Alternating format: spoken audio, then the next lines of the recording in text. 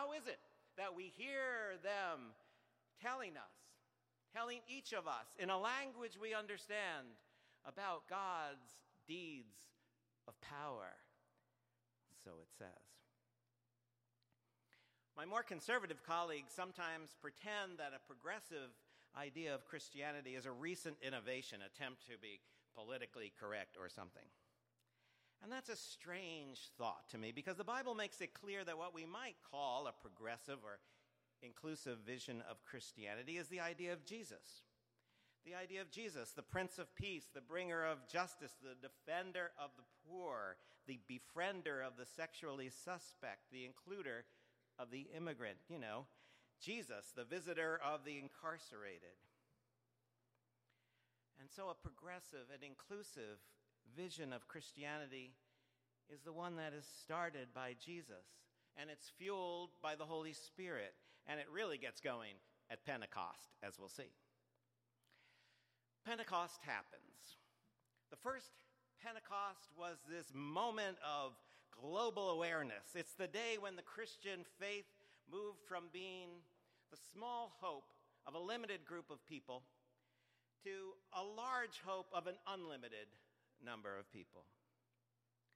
Pentecost is the moment when the promise implied in John 3:16, that God so loved the world, that God gave Jesus to the world, when that promise begins to be fulfilled. Pentecost is the moment when that message of Jesus, that message of universal love and acceptance, that message of universal deliverance from the forces of death and destruction, that message begins to be spread in a wide and worldly way. Because Pentecost makes it clear that the Christian faith is for anyone and everyone. It provides a radically inclusive vision of what the church is meant to be. And it does that in three different ways as we look at the story a little bit more clearly. Pentecost happens first through the inclusive action of the Spirit. Pentecost happens second through an inclusive mix of languages. Pentecost happens third through the inclusive preaching of Peter. And I want to take those one at a time with you this morning. First, we start with the Spirit. Of course, the Spirit. The main character of the book of Acts. The Spirit shows up in different ways, in three different ways. It blows like the wind, it ignites like fire, and it fills the hearts of the believers. Here's what happens. The followers of Jesus are all together in one place. Luke doesn't say what place, what kind of place, but we know it's a place with windows and walls, because when the Spirit shows up like a violent wind, it blows out the windows and it rattles the walls. And this violent wind, this strong wind, this mighty wind, blows the people away. Blows them out of their complacency. Blows them out of their place of comfort, their place of security.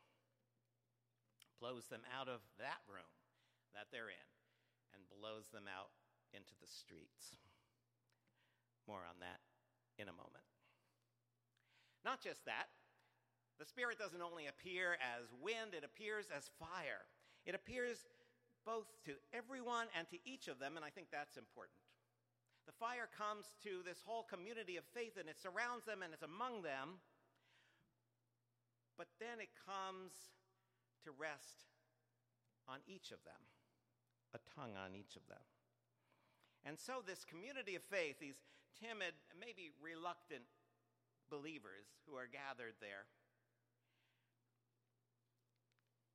are filled with the Spirit, are ignited by the flame of the Spirit, a flame that comes to rest on each of them. More on the fire in 2 moments. And that leads to the third way the Spirit shows up.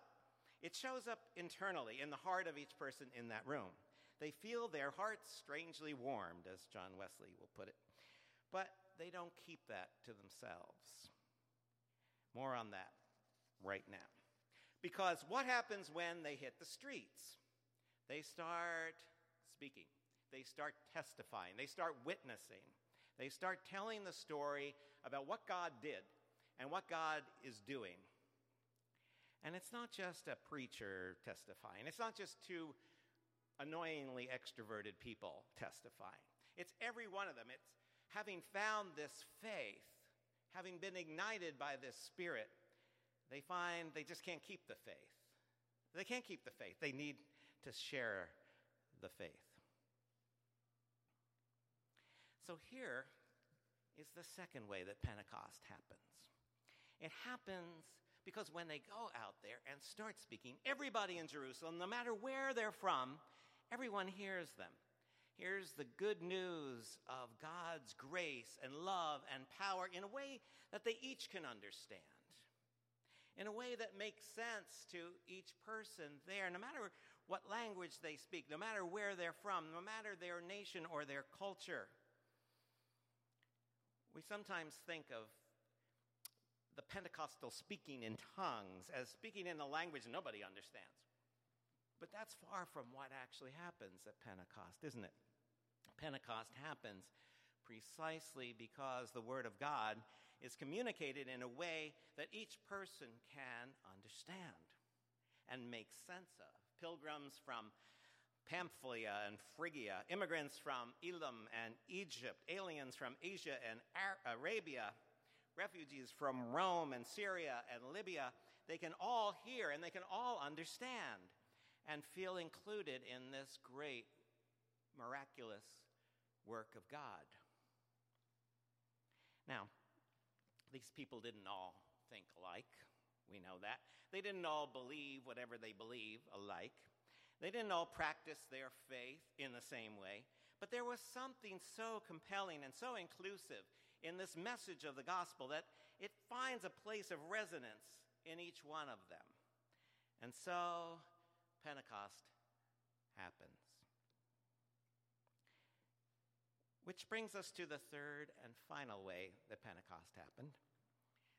Peter gets up to preach. Peter, not the brightest bulb on the tree, not the most perceptive or articulate of all the disciples. Peter. You know, the guy more comfortable around fish than he is around people. But Peter has something to say. And he summons the will and the words to say it.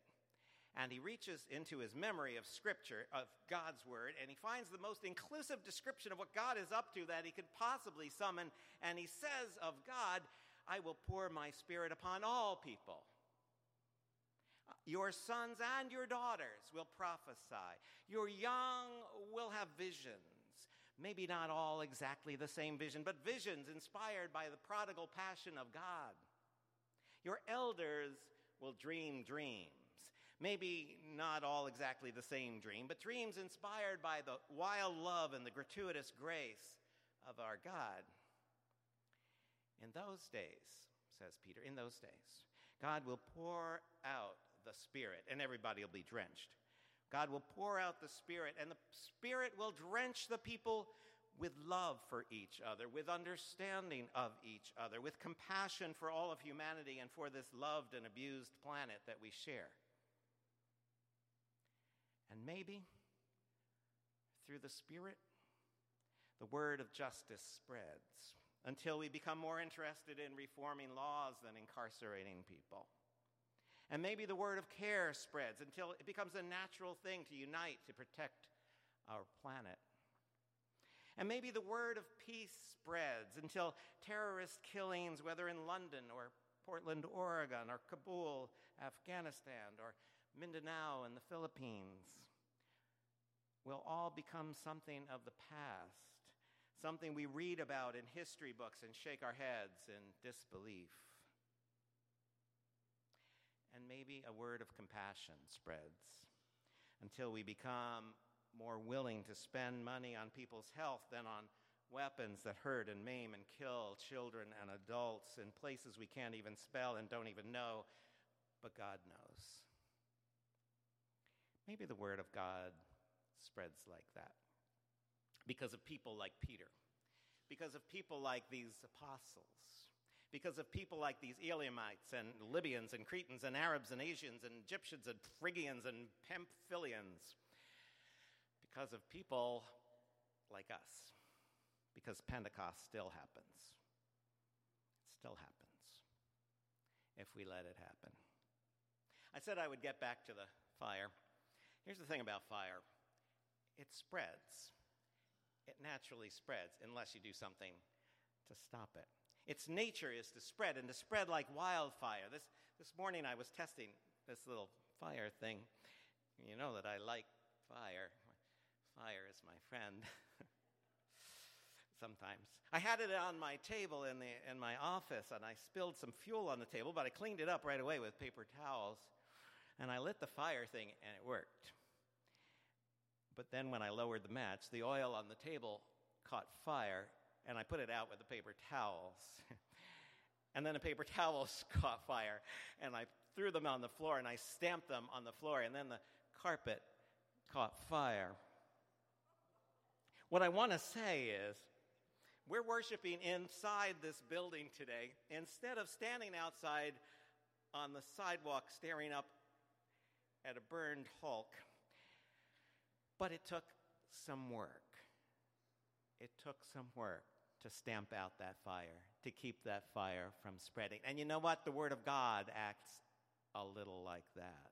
Oh, we do our best to try to limit the Word of God. We do our best to get in our own way about spreading this vision of God, this vision of love and justice and compassion. We do our best, but its nature is to spread. Its nature is to spread. We come from all different places today, as we've heard. We come from all different locations, all different countries, and we're together in one place, not unlike those folks at Pentecost. And you know what? There are more of us than there were of them. And so when we go out to spread the Word of God will quickly spread like fire throughout the city, unless we limit it. Amen? Amen.